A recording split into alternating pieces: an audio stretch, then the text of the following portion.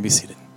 All right, the last couple of lines in that song are so fitting as we go into the preaching of God's word. Speak, O Lord, till your church is built and the earth is filled with your glory. Let's ask the Lord to build the church this morning. Let's open up our Bibles to 1 Thessalonians chapter 2, verse 13.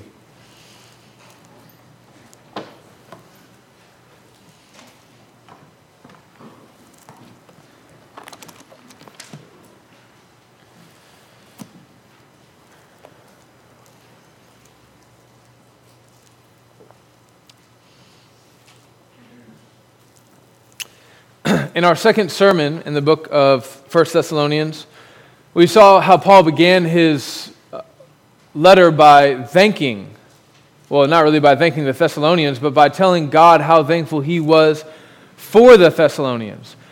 And for us, it seems like that was such a long time ago. We've moved very slowly through this letter. And so you might think that Paul has moved on from this theme of thankfulness when in fact he hasn't. If you look at verse 13, the verse that we're going to be spending time in this morning, Paul uses that same phraseology. He says, we thank God constantly for this. But he adds the word also there. We also thank God. So Paul is saying, listen, we're thankful for everything that we've said so far, and we're thankful for what I'm about to say. And the thing that Paul is about to say is what we're going to study together this morning. So I've got 4 points for you this morning. For the sermon, note takers, here you go. Point number 1, hearing God's word. Point number 2, receiving God's word. Point number 3, the fruit of God's word. And then point number 4, application. All the application is going to be backloaded. So hearing God's word, receiving God's word, the fruit of God's word, and application. Let me pray and then we'll dive in. Father, help my words to be absent this morning. Help your wisdom, your logic, your truth, your Son, Jesus Christ, to shine bright. Show us your glory in him. Amen. Point number 1, hearing God's word. Would you say that God speaks to you? It's not uncommon for Christians to say things like, God told me so-and-so and such and such. In some churches, it's pretty prominent amongst the youth of the church, God told this man that he was supposed to marry that woman, that kind of thing. But if you were to press Christians who talk like this, and if you were to ask them exactly what they mean, exactly how God told them what he told them, what it would usually boil down to is some kind of strong impression or emotion or sense of intuition about a situation or a person or an event. If you press in on people who talk like this, they'll almost never say, well, yes, God actually audibly spoke these words to me. And while I understand what Christians mean when they say, God told me this or that, I think we can all agree that there's probably a better way to talk about our subjective experiences, our emotions, our intuitions, probably better than just saying God told me as if it stands on the authority of heaven. But let's just say for a moment that I'm more charismatic in my theology than I actually am. And let's just say I grant for the moment that God did speak to you personally about some matter in your life. I would then need to add and say, just to be clear, the most normal way that God speaks to people is through his word. It's through the Bible. So if you want to know what God has to say to you, you can just open up the Bible and you can start reading anywhere you please. Now, that's really easy for me to say. It's 2020. I can choose from any number of different versions of the Bible, most of them fairly inexpensive. I can have the Bible delivered to my front door, next day delivery by Amazon if I so choose. If I want, I can get it bound up in a really nice calfskin leather Bible, which I never will because it's like $700. But if I wanted to, I could. It's really easy for me to say, if you want to hear from God, just open up your Bible and read. What if I lived in North Korea? What if I don't know, lived in the city of Thessalonica 2,000 years ago? How might I have heard God's word then?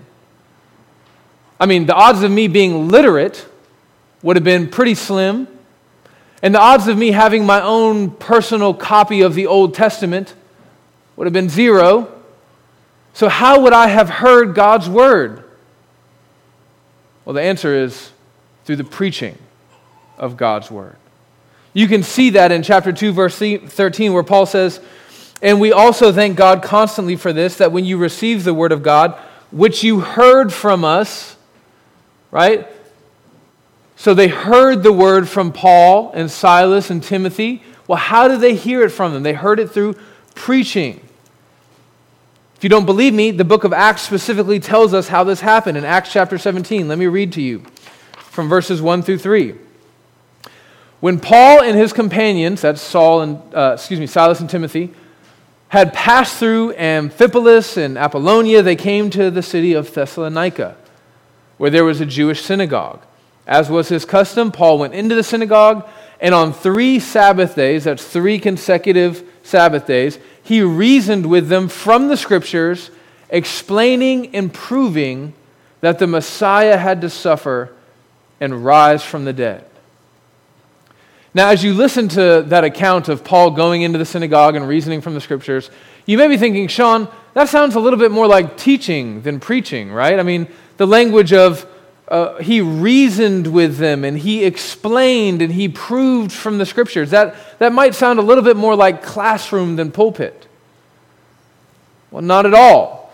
In the very next verse, Paul says this, "This Jesus I am proclaiming to you as Messiah."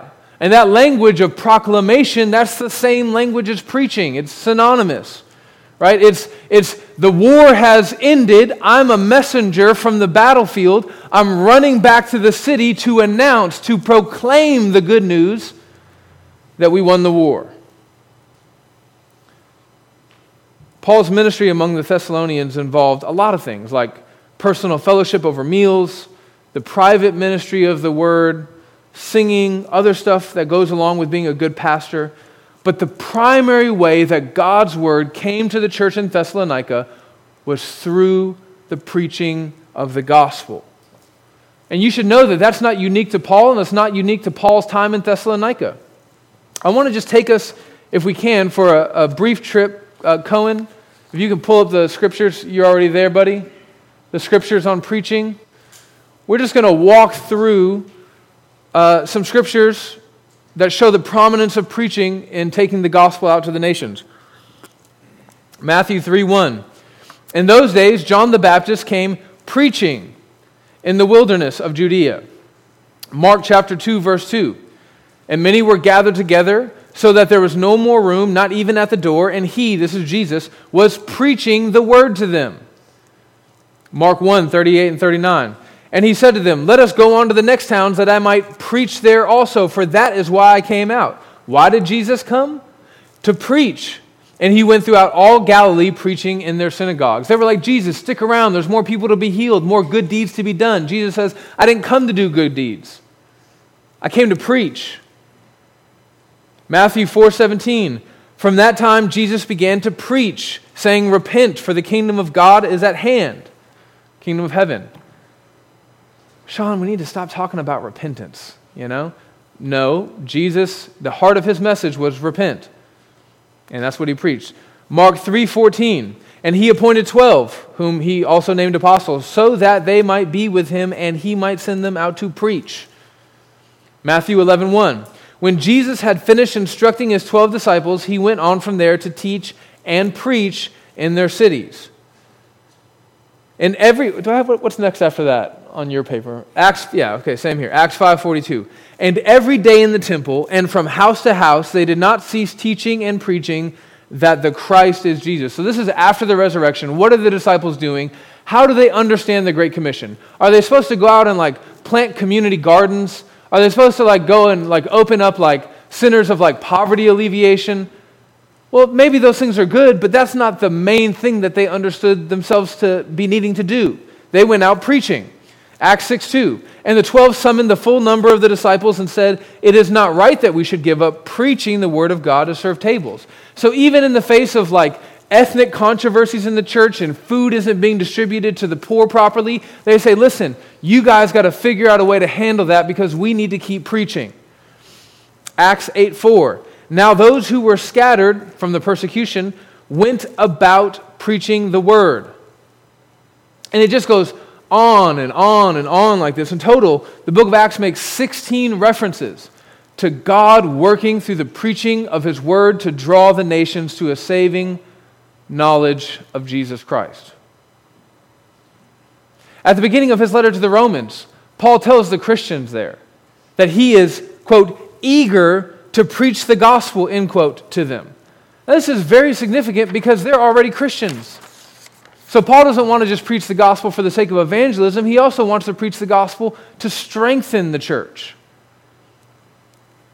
And if you want to know Paul's rationale for preaching, he lays it out in Romans 10, which our sister Allison read for us this morning. Pay attention to Paul's logic here. Focus with me. Listen and pay attention. For the scripture says, "Everyone who believes in him will not be put to shame. For there's no distinction between Jew and Greek, for the same Lord is Lord of all, bestowing his riches on all who can call on him. For everyone who calls on the name of the Lord will be saved." Okay, how can people be saved? People need to be saved. How can people be saved? Well, if they call on the name of the Lord. Okay, but what if they don't know the name of the Lord? That's a big problem. Paul goes on. And how then will they call on him in whom they have not believed? And how are they to believe in him in whom they have never heard? And how are they to hear without someone preaching? According to God, preaching is the primary means by which people can hear the name of the Lord, believe upon the name of the Lord, and then be saved by the Lord. And this is how the Thessalonians came to receive the gospel of Jesus Christ. But preaching the word is only one half of the equation. You see, although Paul was faithful to preach, the Thessalonians, they had the responsibility to receive, which they did. Look at chapter 2, verse 13. Let's just read it all in one pop real quick. Paul says, "And we also thank God constantly for this, that when you received the word of God, which you heard from us, you accepted it, not as the word of men, but as what it really is, the word of God, which is at work in you believers." Point number 2, receiving the word of God. Notice the language that Paul uses here. He doesn't say that the Thessalonians received his preaching as if it were the word of God. And they could have. Remember, Paul was a Pharisee, expert in the law, really big deal. His opinions mattered. So much so that Jesus says, "You Pharisees burden people with your opinions," right? The words of a Pharisee were so significant that when they spoke, people felt like a yoke was being put on them. So Paul doesn't say, "Oh, you received our preaching as if it were the word of God." No, he says, you received it as it really is. In other words, Paul says, listen, I came and I preached to you, and when I preached to you, God was speaking to you, and you received it. You believed that it really was God speaking to you and not just the mere words of a man. Now that leads us to a question. Why were the Thessalonians able to receive God's word? I mean, it seems pretty obvious, but I'll say it anyways. Not everyone is able to receive God's word. The word is preached, some people receive it, some people reject it. I think that there are two issues here behind why people either receive the word or don't. We'll look at them one at a time. The first one is the authenticity issue. The authenticity issue. Some years back, there was a really big hubbub in certain circles about the discovery and subsequent publication of something called the Gospel of Judas. You guys ever heard of that, the Gospel of Judas? It was on the Discovery Channel, the History Channel. First it was like the Alien Show, and then the Gospel of Judas special. And it was a really big deal amongst those who make a whole career out of attacking the gospel, right? Attacking the Bible, people like Bart Ehrman and the like, the Dan Browns, the guy who wrote the Da Vinci Code. They were the guys who were super excited about this gospel. What was it going to say? What was it going to reveal about Jesus? What would it reveal about Judas? Maybe Judas didn't really betray Jesus. Maybe Jesus never died on the cross. Maybe Jesus never resurrected. Maybe Jesus ended up marrying and he went off and lived a happy little life in Galilee. We don't know, but maybe this gospel of Judas will tell us. Well, as soon as it was published, those who took any time to carefully study this gospel for non-exploitative reasons, it didn't take them long to figure out that it was very obviously a scam, okay? That it was an imposter. Some guy, we don't know who, but some Gnostic author wrote it about 150 years after the resurrection of Jesus. Simon Gathercole of Aberdeen University said that the Gospel of Judas was the equivalent of the discovery of Queen Victoria, and then when you go and the discovery of the diary of Queen Victoria, and then you go and you open her diary and you start reading, and it talks about how much she loves the Lord of the Rings and all of her favorite CDs in her CD collection. Okay? That's how bad it was. Now, what's my point? The point is, not everything that professes to be the Word of God is the Word of God. The world is full of supposed revelation. The Quran professes to be a divine revelation from God through the prophet Muhammad in order to correct the errors of Judaism and Christianity. The Book of Mormon is in the same vein, just in a weirder, different, later way. In Paul's own day, there were many preachers and teachers who were going around spreading lies about God in the name of Jesus, and Paul is very careful to warn about them. In our own day, there is no shortage of preaching that proclaims for itself divine revelation, even though it springs straight from the bowels of hell.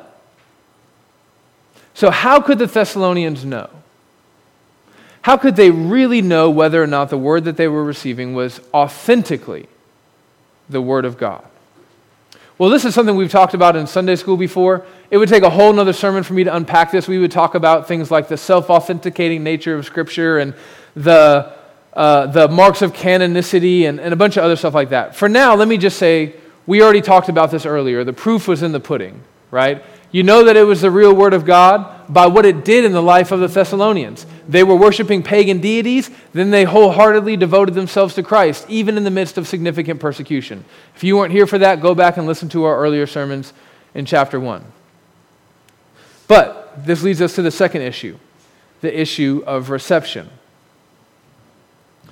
So assuming that the word that Paul preached to the Thessalonians was actually the Word of God, there is still no guarantee that those who heard the word would receive the word for what it really is.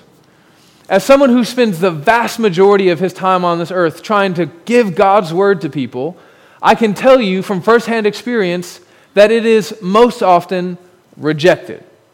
I say, hey, I know you're going through some stuff in your marriage. Here's what God has to say about it.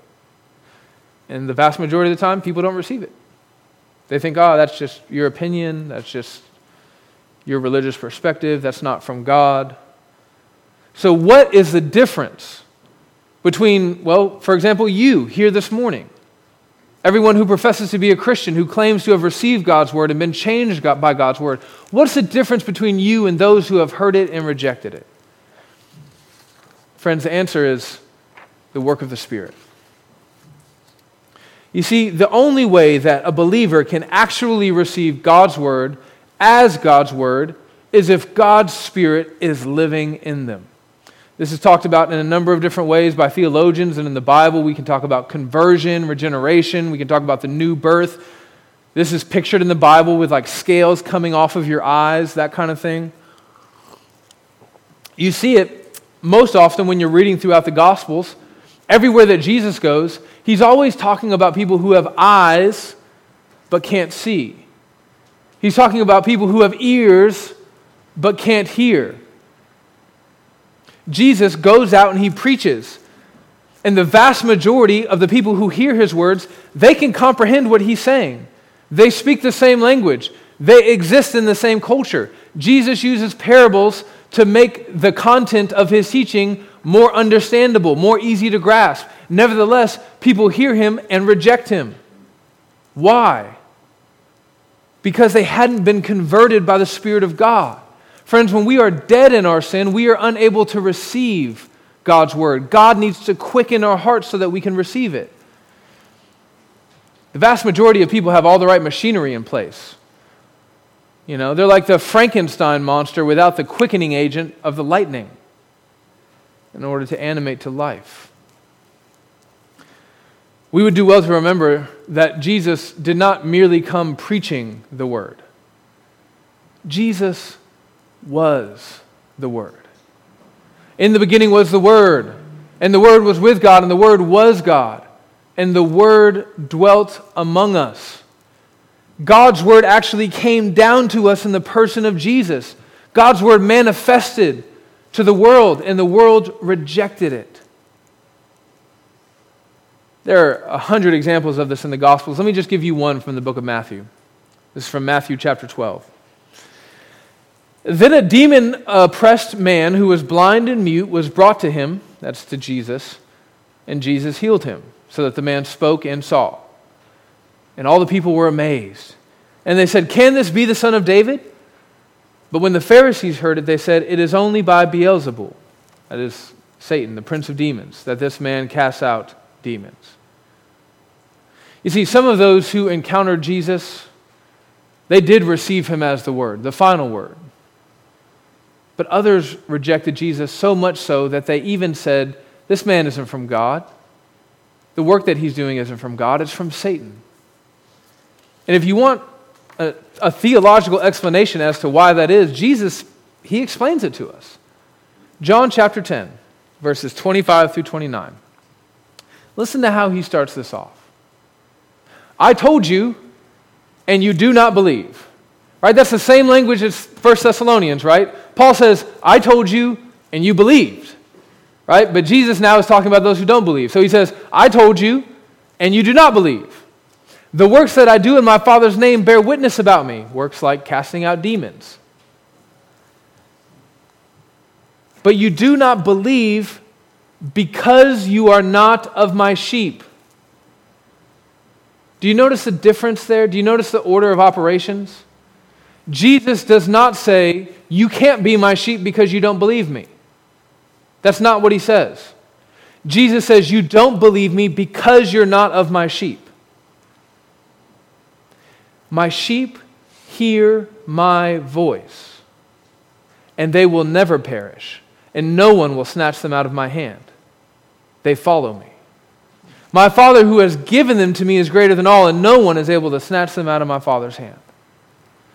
So according to Jesus and his logic, only those who the Father has given to him, only those who belong to him in eternity's past can hear his word when it comes to them.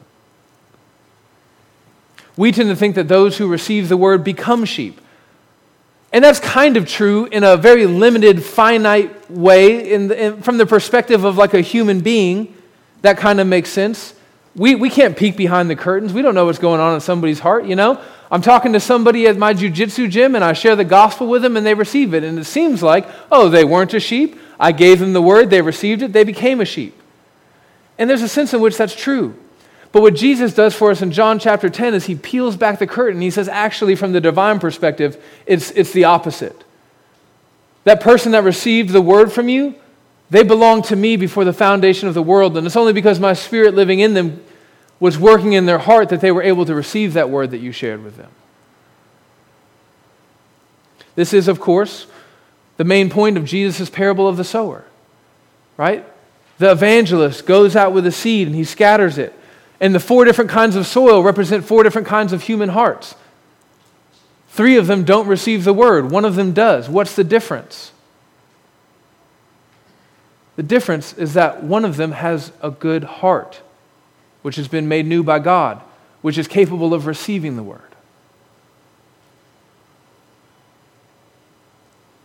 How can we receive God's word? Well, friends, we're going to talk a little bit more about practically how we can handle that from our side of things, but theologically what you need to know is that God is the one who determines who receives his word. He prepares that work. Unless you think that this is something that should prevent you from evangelizing, you cannot be more wrong. This is the thing that should give you supreme confidence in evangelism.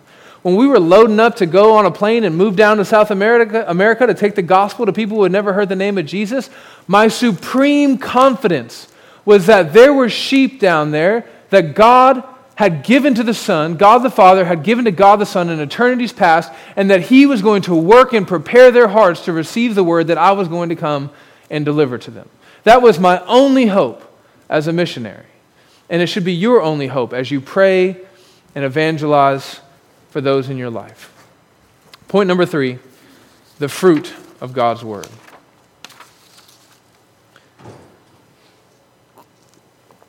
This third point flows out of the last little clause in this verse. Go there. He says, "You accepted it not as the word of men, but as what it really is, the word of God, which is at work in you believers." Now, the Greek word translated as "at work" here in your English Bibles is the word energeo.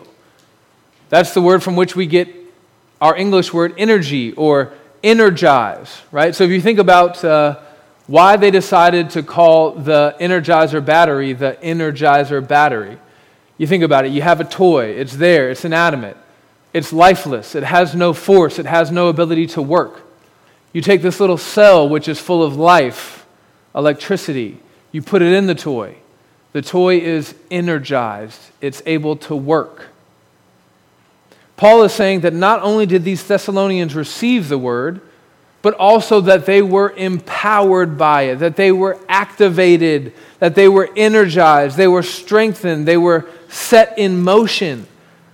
God's word was not a benign agent in their life. It was active, alive.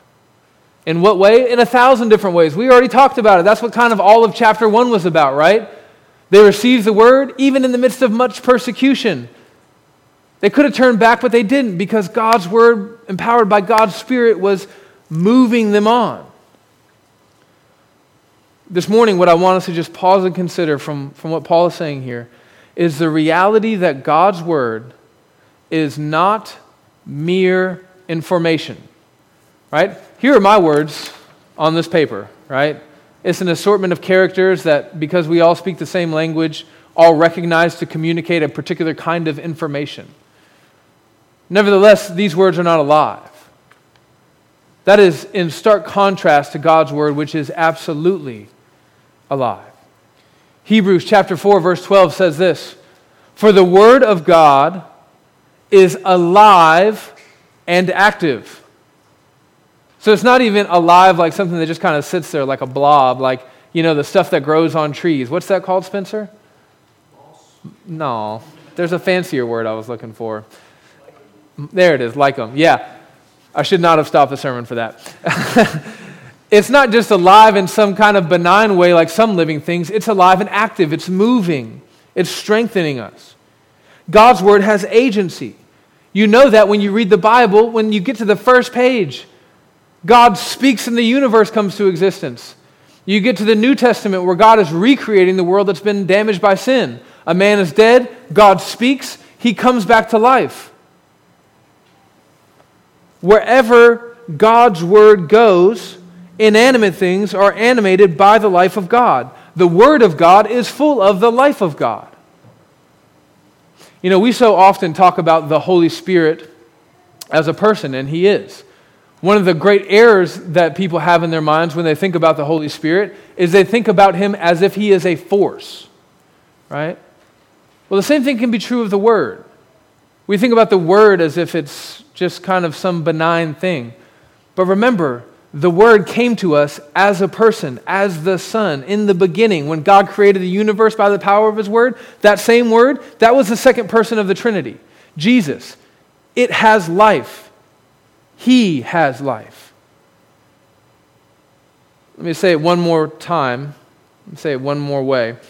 The Word of God is not only alive, but it is also the agent in person by which God imparts life. So listen to Isaiah 55, chapters 10 and 11. As the rain and the snow come down from heaven and do not return to it without watering the earth and making it bud and flourish, so that it yields seed in the sower, for the sower and bread for the eater, so is my word that goes out from my mouth. It will not return to me empty, but will accomplish what I desire and achieve the purpose for which I sent it. So when God desires to give life to something, that's the language of Isaiah 55, right? I will accomplish that which I desire. When God desires to give life to something, he sends his word out. This is why the psalmist, when he is so low that he feels like he is on the verge of death, he prays like this.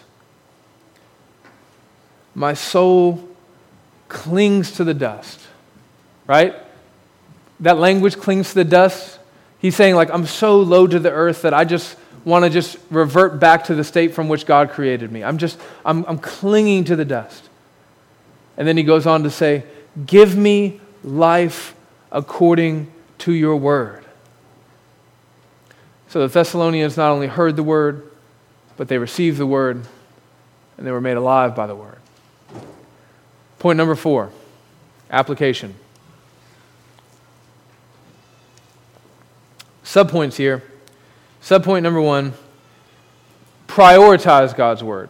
If what I'm saying to you is true, then you need to prioritize God's word in your life, individually and corporately. So let's just run through some examples. Think about your evangelism. I have been through a number of different evangelism classes. I've read evangelism books. I've been invited to evangelism seminars and training and conferences. And friends, let me tell you, a lot of it is very bad. A lot of it's good. Some of it is people thinking that they're creative and they're not. They're just finding new ways to get people excited about evangelism. And anything that you do that gets people excited about evangelism, however you repackage it, it's probably good, depending on how you do it. But people get excited, they start doing it more, and they start to see fruit. And people go, oh, there's fruit, so what we're doing must be good. But let me tell you, the vast majority of bad evangelism training that I see, advice on evangelism, theology of evangelism, the thing that's bad about it is that it makes God's word secondary. It's all about trying to convince people with their own reason and logic and clever metaphors and illustrations and sometimes even psychological sales tactics. Put your right hand on their shoulder with a firm grip. Look them in their eyes. Use their name repeatedly. You know, like you bought a bad business book. This is real. Good evangelism says, okay, we're going to do everything in our power to not make this harder than it has to be, but no matter what, God's word is going to be the main thing that we trust in to bring about the salvation of those that we're trying to reach. Doesn't matter if you plant a community garden, if you have a homeless kitchen for homeless people, if you're putting on an art exhibit, you think the painting powerfully portrays some aspect of the Christian worldview. Friends, if you don't do that stuff and have God's word somehow, some way come out and take center stage, your evangelism is going to be impotent. Another example, church gatherings. What I tell members in our church who are shy and reticent to share the gospel, not because they're afraid, fear of man or anything like that, but just because they're just not, they're just, a leaf blows and they go, ugh. The idea of ever, sitting down and saying like, hey, you're a sinner and you're going to go to hell without Jesus. I can never do that. I tell them, okay, but can you at least invite people to church? And the reason why I say that is because I understand that God's word is going to be center stage in this church. People are going to hear God's word through and through when they're here. We're going to sing God's word, even if it's in an old-timey hymn that really your grandma likes more than you do. We're going to sing God's word. We're going to pray God's word. Were you guys paying attention to Mike Cantrell and Michael Waugh's prayers this morning? Were you praying along with them? Just saturated with Scripture. We're going to have people come up and read God's word. When I come up here, I'm going to try to keep Sean to a minimum, and I'm going to try to hold God's word up and let it do the majority of the work. If we really believe what we say we believe about the preaching of God's word, then our church service should reflect that. Our family worship should reflect that. Listen, all kids are at different stages, and with our kids, we've used like the Ology book, and we've used the Jesus Storybook Bible. But like as soon as possible, we try to transition to actually giving them God's Word. And we do age-appropriate lessons, and sometimes do we forget and do we stop doing devotionals? Yes, but then Amber gets on to me, and then we get right back at it, okay? But we try to, even in our own family worship, make God's Word be the thing that takes center stage because we think it's the only thing that can give life to our children. In our own spiritual development. Listen, I recommended 2 books to you from the bookstall. Reaching for the props. I recommended these to you. I very much love and care about our bookstall. I give books away every Wednesday. But man, reading Christian books should not be the primary thing that you use for your spiritual edification. Charles Spurgeon says, visit many good books, but live in the Bible. That's the reason why on a Wednesday night, I spend like 5 minutes reading out of a good book that I hope somebody else wants to read after they hear me reading it. And then I close that book, put it away, and then we spend an hour staring at the whiteboard which has scripture on it. That's a pretty good proportion, I think. Think about even in your own relationships, if you believe this to be true. If you're in a marriage that's struggling, where are you looking for help? Are you looking primarily in God's Word for answers to what ails your marriage? Or did your friend at your pottery class recommend some new book from the Oprah Book Club that you really think would be more helpful? What about on your job? What about trying to raise your children? I'm not saying that there's not an abundance of grace in this world where God makes, really helpful things that come outside of the church. Yes, of course. Read those books. Use those resources. I'm asking, what is your main point of emphasis? What's the main thing that you're trusting in? What is the bedrock of the thing that you're looking for to help you have more healthy relationships? Subpoint number 2 for point number 4. Receive God's Word with vigor. If what we're saying is true, receive God's Word with vigor. I don't know how often you read your Bible or when you do it, but let me tell you, one of the reasons when I was a young Christian why I stopped reading the Bible first thing when I got up in the morning is because I was dead, and I would just finger scanning across the page, and I would go, okay, I read a chapter, I'm good, and I didn't learn anything, If God's Word really is the thing that can animate your life, when you read God's Word, try to do it in such a way that you can actually comprehend. Get a piece of paper, get a pen, get a highlighter, maybe have a commentary there with you.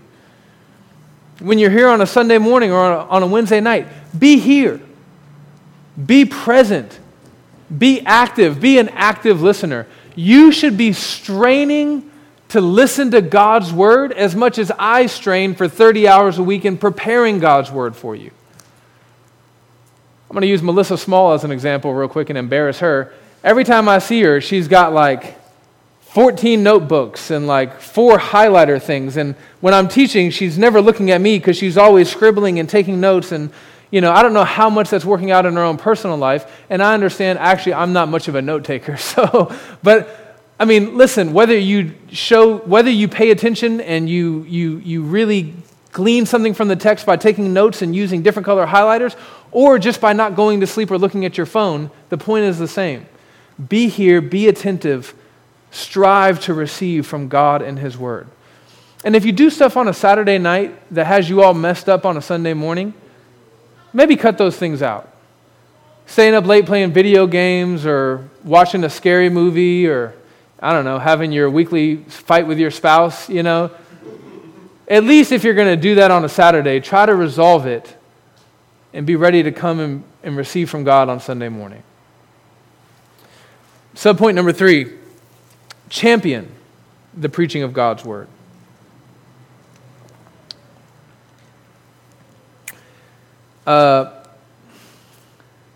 Much to the surprise of even many modern Christians, the preaching of the Word is still the primary means by which God gives life to His people. So my application for you is simple. Don't abandon the wisdom of God, which we have so clearly seen from Scripture this morning, and replace it with the wisdom of this world that tries to tell you that preaching is outmoded, it's outdated, We don't need it anymore. It comes from it grew out of modernism, even though like people were preaching the gospel like, 1,800 years before modernism even began as a period in history, right? They're always trying to tell you we need something new. We need to replace preaching with plays and dramatic dance and evangelistic and immersive art experiences and small group discussions and more of a dialogue, less preaching from the front, more of a dialogue from the front. Downstairs in our creepy basement, we have a black table. It's kind of like waist height, and I don't know where that came from. I think it came from Ken. Is that right, Grant? Do you know? Did that come from Ken? That black table? No, you don't know? Who knows where it came from? But it is literally the perfect lectern for like modern cool preaching, right? Like, get this thing out of here. Put the little black table there. You can put your iPad and your coffee, which of course is like some brand that we've never heard of, but it's definitely better than all the other brands. And you can put that on that little table, and you don't have to stand behind it. Of course, you can stand off to the side of it and be more casual as you approach and have a conversational tone as you preach God's word. Well, that table is still down there in the basement. And instead, we have this big old, ugly? No, it's not ugly. We have this big old pulpit up here. Why? Because I don't want anything that I do on a Sunday morning, including the items that are up on the stage, I don't want anything to communicate to you the idea that I am here to have a conversation with you. I don't want anything to communicate to you the idea that I'm here for a dialogue. Friends, I am a preacher of God's word. I'm a pastor. This is my main responsibility. I'm not here to dialogue with you. We can dialogue after service. We can dialogue any time of the week. What I'm called to do on a Sunday morning is to open up this Bible and to preach to you. I'm called to proclaim the excellencies and the glories of Christ and the gospel to you. That is what God says He uses to draw dead men to Himself and give them life. That's what God says He uses to build up His church. That's what He gifts people to do. So I don't care what the world says. As long as I'm a pastor in this church, there's going to be a faithful, qualified man standing behind a pulpit, hanging on to it for dear life, and preaching the gospel, full-throated, heart full of joy, logic on fire, preaching the gospel of God. And if the day ever comes where somebody tries to stop doing that in this church, you need to go find a different church. I've been a pastor here now for 3.5 years. When I first got here, most of us know that this church wasn't doing well. I was a young pastor, still am. And I was kind of an idiot, still am. And things looked real bad. So bad that like people who knew me and loved me were like, don't do it. Don't go. But I came. And do you know what my big game plan was when I came to this church? I mean, you could take seminary classes on 17 steps to bring a church back to life. You know what my big game plan was? I'm going to come up into this pulpit every Sunday, and I'm going to open up this word, and I'm going to preach the gospel. That was it. Even if everything else in the church fell apart. And friends, sometimes other things in the church fell apart. Have you noticed that we still don't have bathrooms? Yeah. Right? Have you noticed that if you're a member of this church, sometimes the budget doesn't get presented? Right? Things have fallen apart.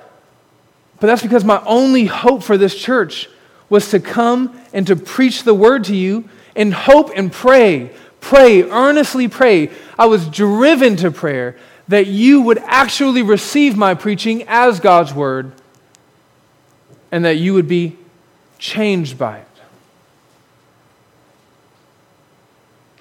And friends, look what God has done. Look what God has done in this church. No programs, not a lot of money, not a lot of hired staff, just the faithful ministry of the word. And look what He's done. Look at how God has changed not just us, but you. Think about in your own life what has brought about the most significant spiritual change for you. Yeah, sometimes it's books. Sometimes it's a relationship. When I think about my own life, the most significant change has always come as the byproduct of me sitting under the faithful preaching of God's word. Let me also add, brothers and sisters, that my only hope for the continuing health of this church is that the Spirit of God will continue to work through the Word of God and the preaching ministry of this church to sustain us. Now, I have a whole other page here that I'm just going to cut out because I want to cut it out. But let me tell you, we would be remiss to not mention the content of the gospel that Paul was preaching. If you remember all the way back in Acts 17 when we saw what Paul was preaching, right? It says that he went into the synagogue, right, on 3 consecutive Sabbath days, and he reasoned with them from the scriptures, explaining and proving that the Messiah had to suffer and rise from the dead. You see, Paul wasn't just going in there communicating the idea of philosophers, the thoughts of intellectuals of his day. No, he was communicating the gospel. And friends, all of our preaching is in vain if we're up here just giving out good old-fashioned moralism. You know what I'm talking about. You've been to the churches. You go in there and you get a lesson on how to just be nice to your neighbors, on how to get along in the workplace, on how to stop sinning sexually or any number of different things. And you've been in these sermons that are completely devoid of Christ and the gospel. They're synagogue sermons. They're sermons that you could preach in a Jewish house of worship, and there's so little of Christ in them that no Jews would even flinch. They'd be perfectly content to let you sit there and rattle off just general, generic, biblical wisdom. Friends, that is not what we preach. That's not the gospel that Paul preached. Paul preached the gospel of Christ and Christ crucified. He came to tell us what God wants us to know, namely that we're sinners, that we're in need of a Savior, that God loved us despite our sin. He didn't leave us in our sin. Instead, He came down to us in the person of His Son. The Word came and dwelt among us. And then He gave His life up for us. And now the word that we proclaim to you is that all those who trust in that great sacrifice can be saved. They can receive life. If you don't know Jesus, I pray that you would receive it this morning. And if you have any questions about that, please come talk to me after the service, or really anyone in the pews around you. Let's pray.